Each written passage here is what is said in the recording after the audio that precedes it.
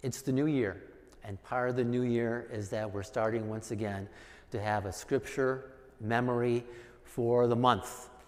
And this month it's found in Psalm 19. And you might wonder, why did I pick Psalm 19? Well, hopefully in 2 weeks you'll see the good connection between Psalm 19 and this month and why that is. It's just the first 4 verses. They are 2 couplets. Couplets are easy to memorize, easy to roll off the tongue. We have memory strips like this in the back that you can pick up and carry with you to help you to memorize it as we go through the month. And part of our practice is going to be every Sunday of that month is to be able to recite these verses together. Not necessarily from memory, but to be able to recite them together. So today we're going to be reciting together Psalm 19, just the first 4 verses. And from there we're going to be going into the scripture passage for this morning, which is in the book of Hebrews, chapter 1, the first 4 verses. The words are going to be on the screen for both of those. You can follow along on your phone or a tablet or a book, or you can just follow along with the words that are on the screen. But for the reading of Scripture as part of our tradition, I invite you to join me to stand either physically or in your hearts before God in reverence and respect to God and His Word as we say these words from the book that we love. The heavens declare the glory of God. The skies proclaim the work of His hands. Day after day they pour forth speech. Night after night they reveal knowledge. They have no speech. They use no words. No sound is heard from them. Yet their voice goes out into all the earth, their words to the ends of the world. God's very word. Now please remain standing as I read from Hebrews 1. In the past, God spoke to our ancestors through the prophets at many times and in various ways. But in these last days, He has spoken to us by His Son, whom He appointed heir of all things, and through whom also He made the universe. The Son is the radiance of God's glory and the exact representation of His being, sustaining all things by His powerful word. After He had provided purification for sins, He sat down at the right hand of the Majesty in heaven. So He became as much superior to the angels as the name He has inherited is superior to theirs. God's very word. Thanks be to God, and you may be seated.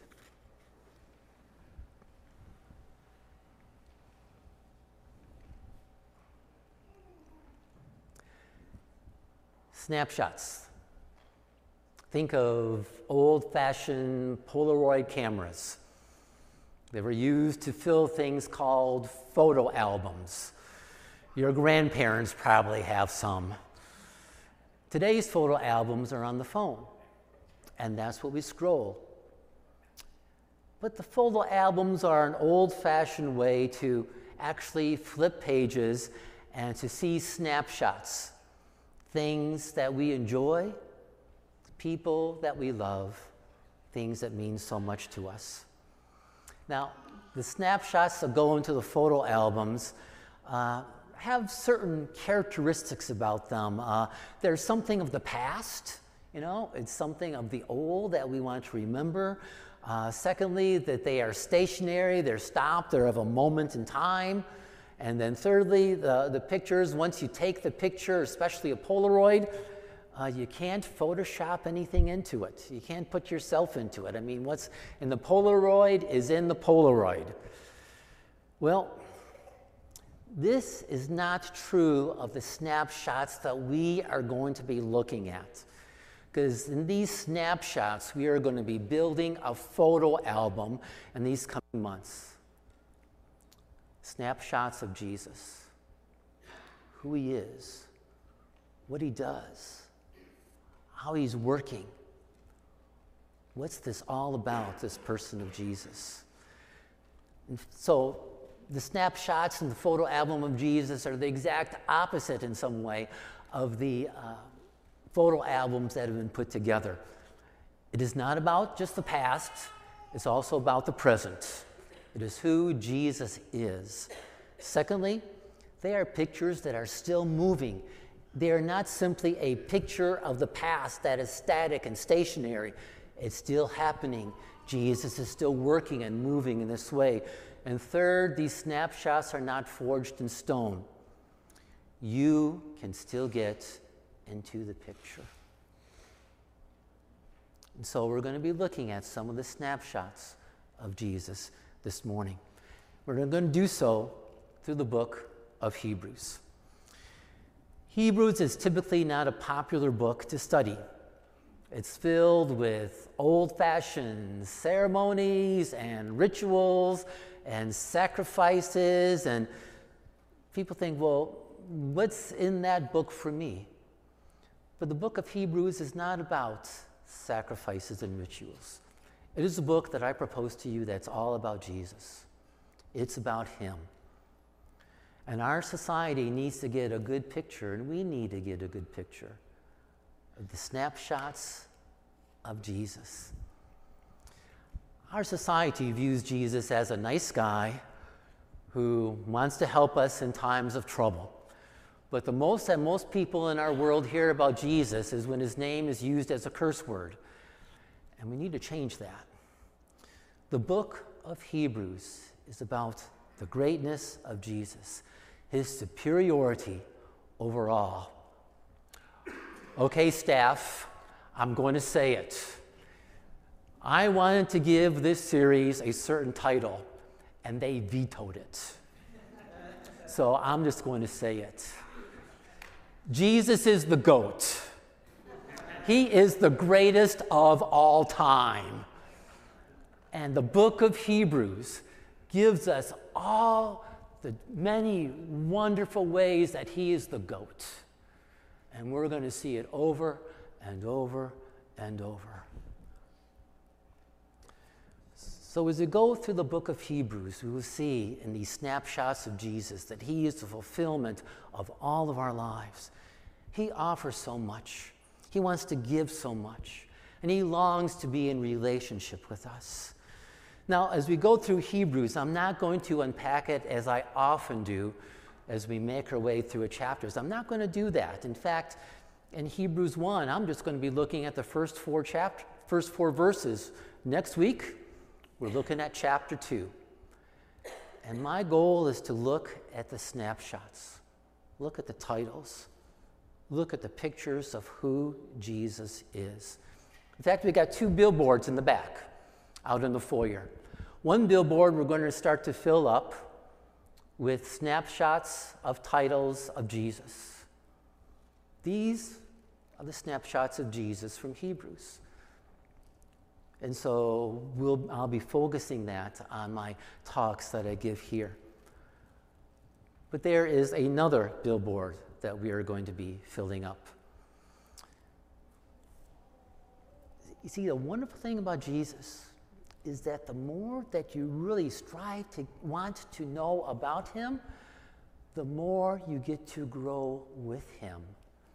The more that relationship with him starts to develop. And the Holy Spirit gets involved, and this amazing thing happens. We begin to look a little bit more like Jesus, more and more.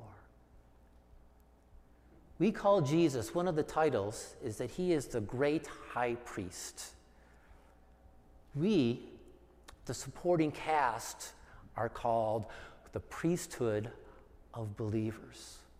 Priesthood because God is at work changing us and growing us and shaping us so that we become more and more like the great high priest. Doesn't mean we become gods by any means, but there are certain characteristics of Jesus that become to flow from us. So we're going to fill up the other billboard with snapshots, Polaroids of who we are. In fact, she doesn't know I'm going to do this, but I need to get, and this is really going to bother her, but I need to get Sarah up here because she's got the Polaroid camera. Or you need to send Jake up with the Polaroid camera. She's coming. I want you to take 2 pictures. I want you to take a picture of this half, and then I want you to take a picture of that half. Can you do that? Smile. Smile for the camera. Here's our first snapshot. We'll be taking snapshots all along the way. So I'm not too concerned about now being in this. Oh, there's the one. Oh, doesn't that bring back memories? Okay, here's the other one. Smile nice and pretty. Oh, there's number 2. Thank you, Sarah.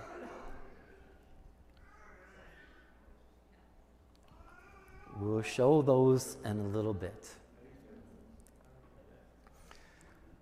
So as we put up the Polaroids of who we are, it's just a reminder that the Holy Spirit's at work in our lives so that He shapes us, melts us, conforms us more and more to be like Jesus. Okay, so that's where we're going. That's our journey. We're not going to be looking at motion pictures of all of these titles. They're just snapshots. Here we go. 9 of them. 9 of them in the first 4 verses of Hebrews. Here we go. The first snapshot of Jesus is that He's called God's final word. God has nothing more to say to us than can be found in Jesus. What God is doing, where He's headed, where He's going, how He wants to be worshiped and praised. There is no secret society for anyone to join that has secret meanings and understandings about who God is. God's final word to us is found in Jesus. God's final word. In the 6th century, there was a man who said he was the final messenger from God. His name was Muhammad. He gave honor to Jesus. He said Jesus would be one that Allah would send back at the end of time. But Muhammad said he had new revelations from God, and he put them in a book called the Quran and handed them to people. God didn't hand us a book. He handed us Himself in the person of Jesus. Jesus is God's final word about who He is. Remember that story in the Bible when Peter, James, and John were up on the mountain with Jesus and they saw the glory of Jesus being revealed? And these 3 disciples, they didn't know what to do.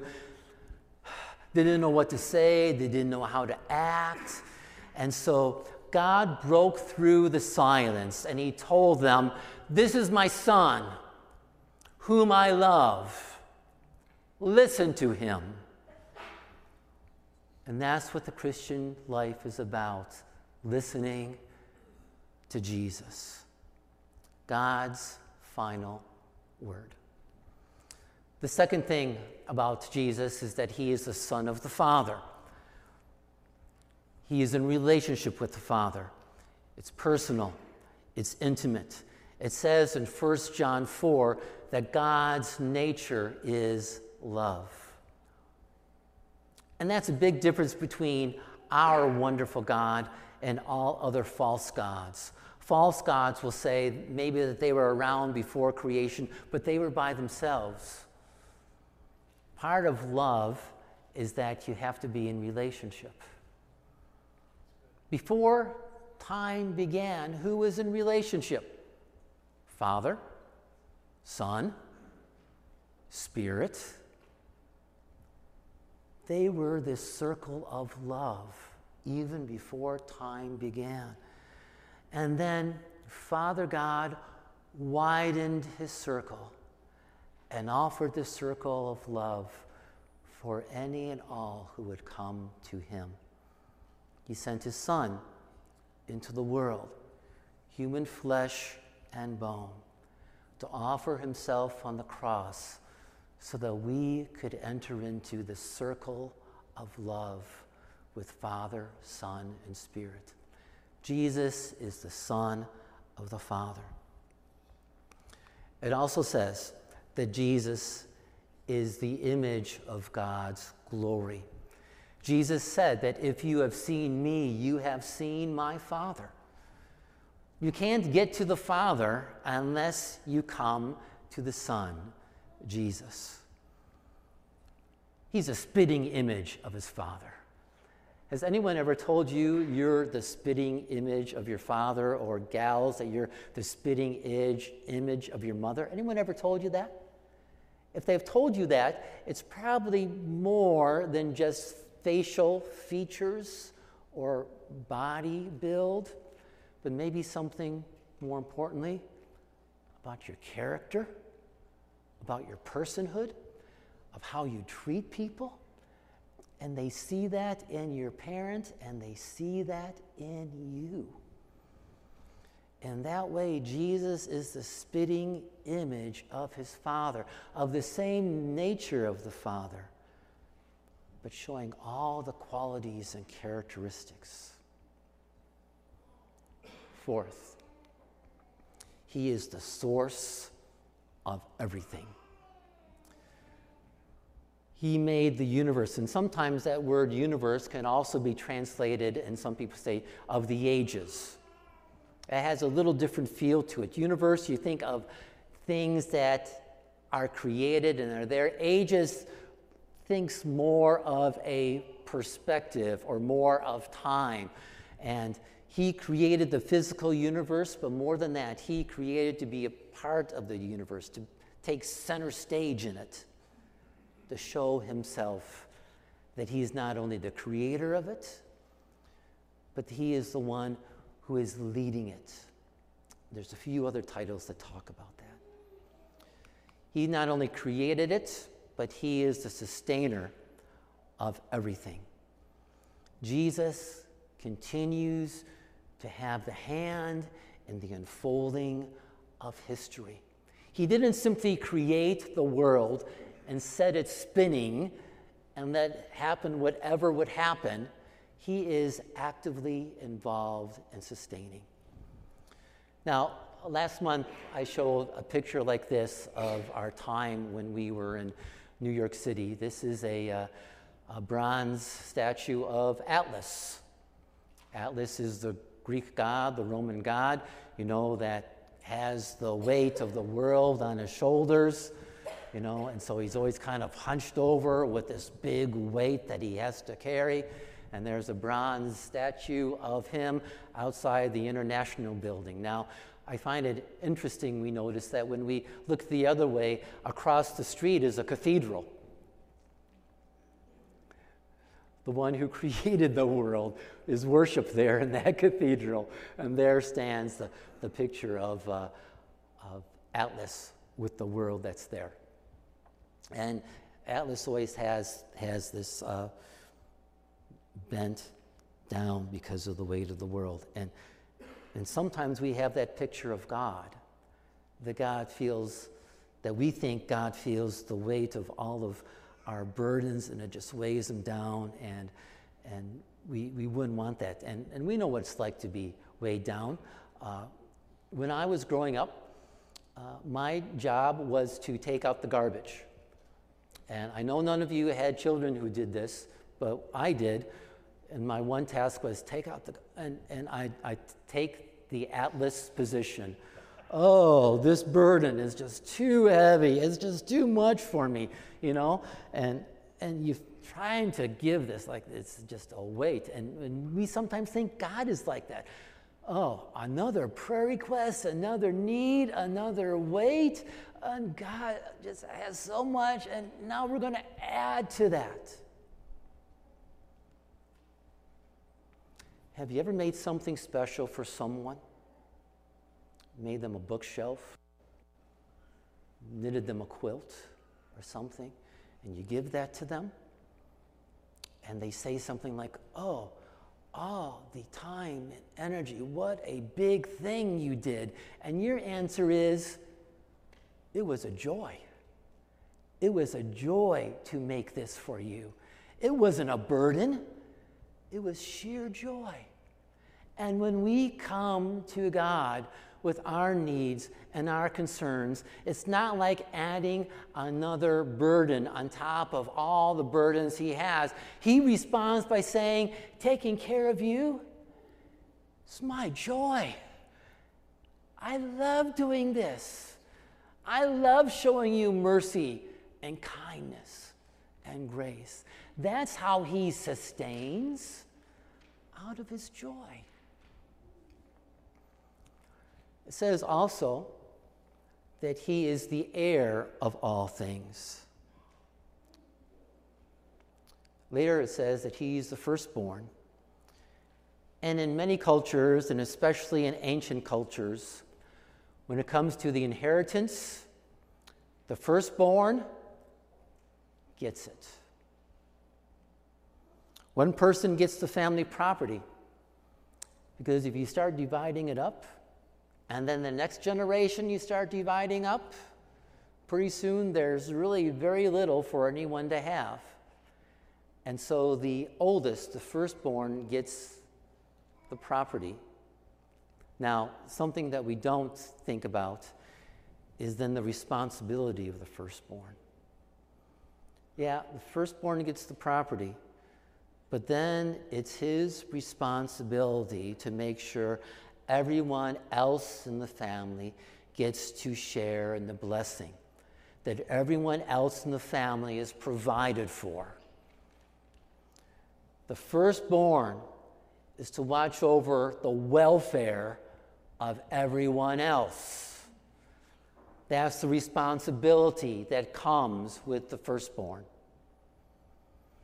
Colossians 1 says that Jesus is the firstborn of all creation, and that he is the firstborn of all of the dead. He not only created this world, he is an actual part of it. He is the firstborn, not only the firstborn in that way, but the firstborn to rise from the dead, it says. And because of that, he will take care of us. We too, who put our faith in Jesus, are promised that there is a day coming when we too will rise from the dead. And we will have a resurrected body. Because we know the Bible says when we come to Jesus Christ in faith, he moves us from spiritual death to spiritual life. He is the heir of all things. He is the firstborn, and he's going to make sure that all of those who come to him are taken care of. He's going to defeat once and for all that power of death and tie it up and throw it away. It says also that he is the purifier of everything. He gets rid of all the contaminants in our life, including sin.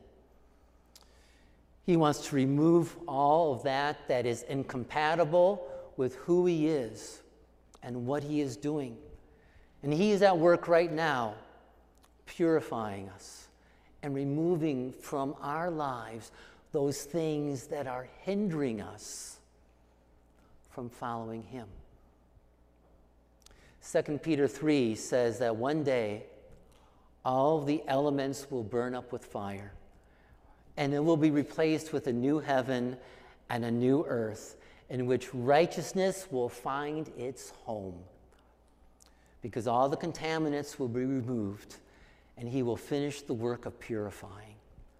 But that work of purifying is going on in our lives now, removing the sin, removing the stuff that's keeping us and hindering us from following him and having him as Lord of our life. He's a purifier of everything.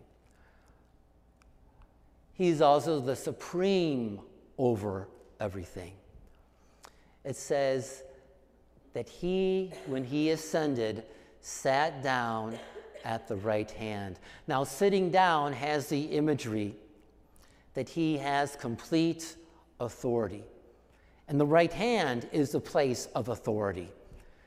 So Jesus, who said, all authority has been given to me in heaven, on earth, when he returned to heaven, he sat down at the Father's right hand. He is supreme over everything. He completed his task of offering himself on the cross for us, returned to heaven, and seated at the right hand of the Father to say that he has all authority. Now, the rest of the chapter goes on to talk about that he is superior over the angels, and that might seem rather odd for us. But in that Jewish culture, angelic beings were the highest level of spiritual beings that the Jewish people could think of. And so the writer is simply saying Jesus is the greatest being. He is greater than the angels, and the angels even bow down to worship him. When he sat down, it shows that he has the authority. But there's more. Sometimes we think of Jesus sitting down at the right hand of the Father, that all he's doing is just sitting there, receiving the worship, listening to the prayers, just sitting there. But there's more to it than that.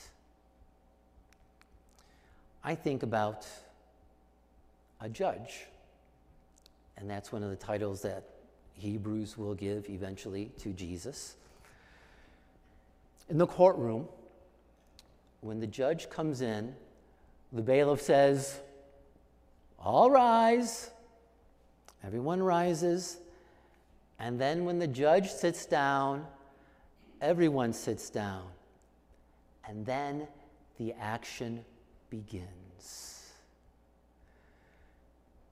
To think of Jesus as being actionless in heaven is the wrong picture that people have of him. He is active. The kingdom has begun, and the kingdom is vibrant and moving and active. And Jesus is at work on our behalf and the kingdom's behalf. And we know that over 2 billion people in this world have heard and responded to the good news of Jesus because Jesus is active. There have been counteroffensives. There have been attacks by the enemy. There have been false teachings. But Jesus is still moving his kingdom forward. He is still active. And he is seated on the throne. And there is action going on in your life by him, whether you see it or not. He is active and at work in your life as he is active and at work in this world. Supreme over all. Then lastly, he is the fulfillment of everything. It uses these words in the last days. They're not just words that the writer of Hebrews decided to pull out or pull together. Those words, last days, are Old Testament words. They're words that were used often by prophets.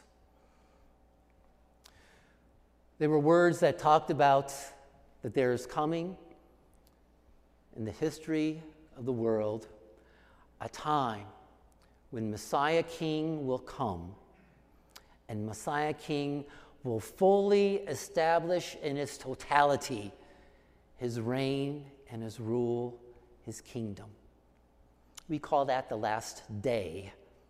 There is a day coming when Messiah King, Jesus, will return. And all of history will find its fulfillment at that time. The last days, plural, is the time leading up to that. And the writer of Hebrews is saying we are in those last days. We are in those times leading up to waiting for Messiah King Jesus to come back and to fully and completely establish his reign and his rule. He will be the fulfillment of it all. So those are the 9 snapshots. Here they are. He is God's final word. He is the Son of the Father. He is the image of God's glory. He is the source of everything. He is the sustainer of everything. He is the heir of all things. He is the purifier of everything. He is supreme over everything, and he is the fulfillment of everything. And that's just the first paragraph.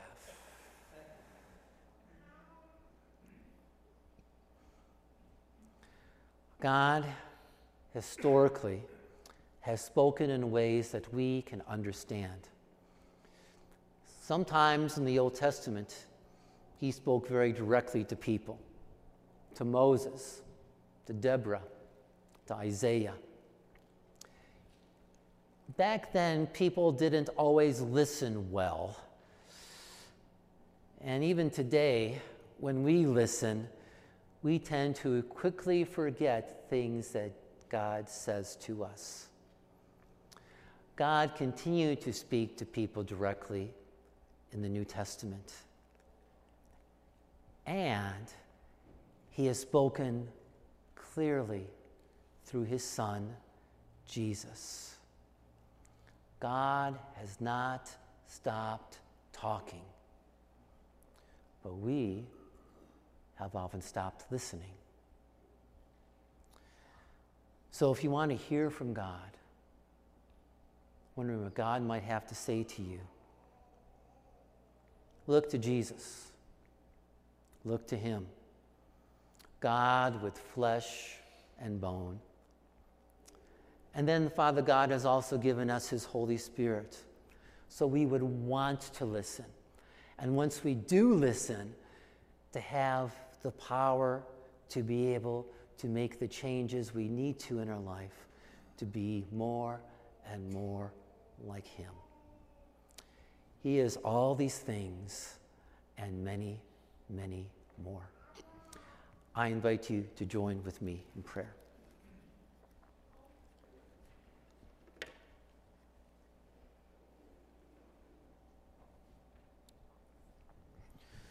Father God, how we bless you and how we thank you for sending Jesus into this world. Thank you that we see you clearly through him. And at times when our vision of him is foggy or clouded, we pray, Father God, that the power of your Spirit will be unleashed in us, that we might be able to see your Son more clearly. Thank you that we see in him promises that you have given to us, promises, some of which we celebrated this morning with the baptism. The promises that we have new life, a new life that's found in your Son. Thank you so much. And we know that because of all that your Son has done, suffered, died, and rose and ascended, and is at your right hand now, we know that one of the things that your Son does is that he listens to our prayers and he intercedes on our behalf with you to let you know those things that are of concern that weigh us down. And we thank you that you are a God of joy and grace and care, that you long to hear and respond. So, Father God, we lift up our needs to you, our concerns to you. Father God, we bless you for Calvin and for the healing that you have brought into his life.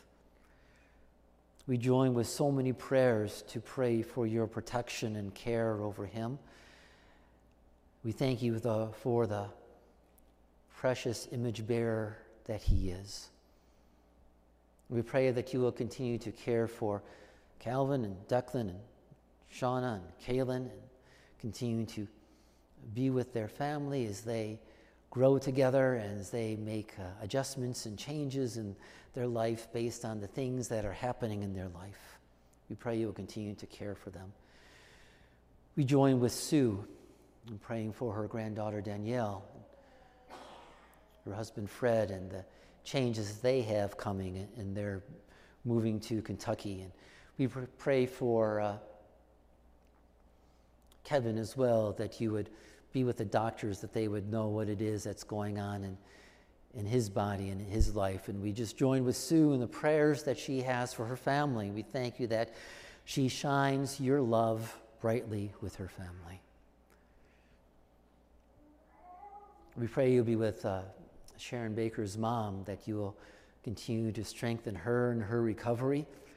We pray, Lord, that you will bless her in the residence that she is in, and we pray that you will use that to be a place of healing and care in her life. And Father God, we pray for Joe and David and Pam, that you will care for them and provide for the needs that they have. And days when they feel especially down, we pray you will give to them a double blessing. We pray this as well for Ken and for his family and for his friends. We thank you for Sid Jr. and for good news that he has heard from the doctor.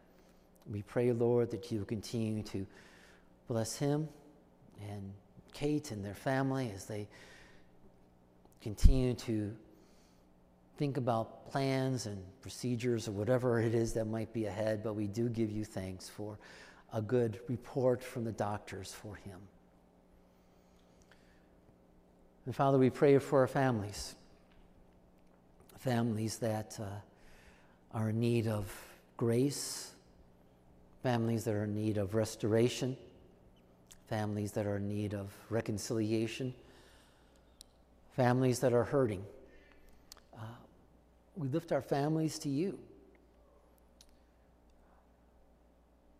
We thank you for times that we can celebrate with family, and we come to you at those times that we grieve of different things within our family. And we pray, Lord, that you will provide what each family needs and the help and the assistance in our lives. We thank you for families that are growing. And we pray, Lord, for your care to be upon Genevieve Gorder and Annalise Grote, that you will protect them and the babies that they carry. We pray that your protection of grace and comfort will be upon them in their waiting time. And when that time comes, we pray for a good and a safe delivery. Father, there are other needs and requests, and thank you that you are a God who knows them and that you hear them and you answer them. We pray for our neighbors, and we pray on this day and this week for our neighbors on Willard Avenue, that you will give to them a double blessing and that they would somehow know this blessing comes from you. And today and this week, we pray for our missionary partner, ASJ. We thank you for the ministry that they have in Honduras and beyond. We pray that you will bless them as they strive to bring your justice into the places that sometimes can seem very dark. We pray that you will protect their staff in Honduras and their staff in the States and wherever it is that they go. Protect them, keep them from harm and danger. And when they feel discouraged, we pray, Lord, that you will give to them hope and strength. Thank you for being our great and glorious God. And we pray, Father God, that you will lead us and guide us in our journey in this year of 2024. Thank you that you hear our prayers, and we offer our prayers in the name of Jesus. And everyone agreed and said, Amen.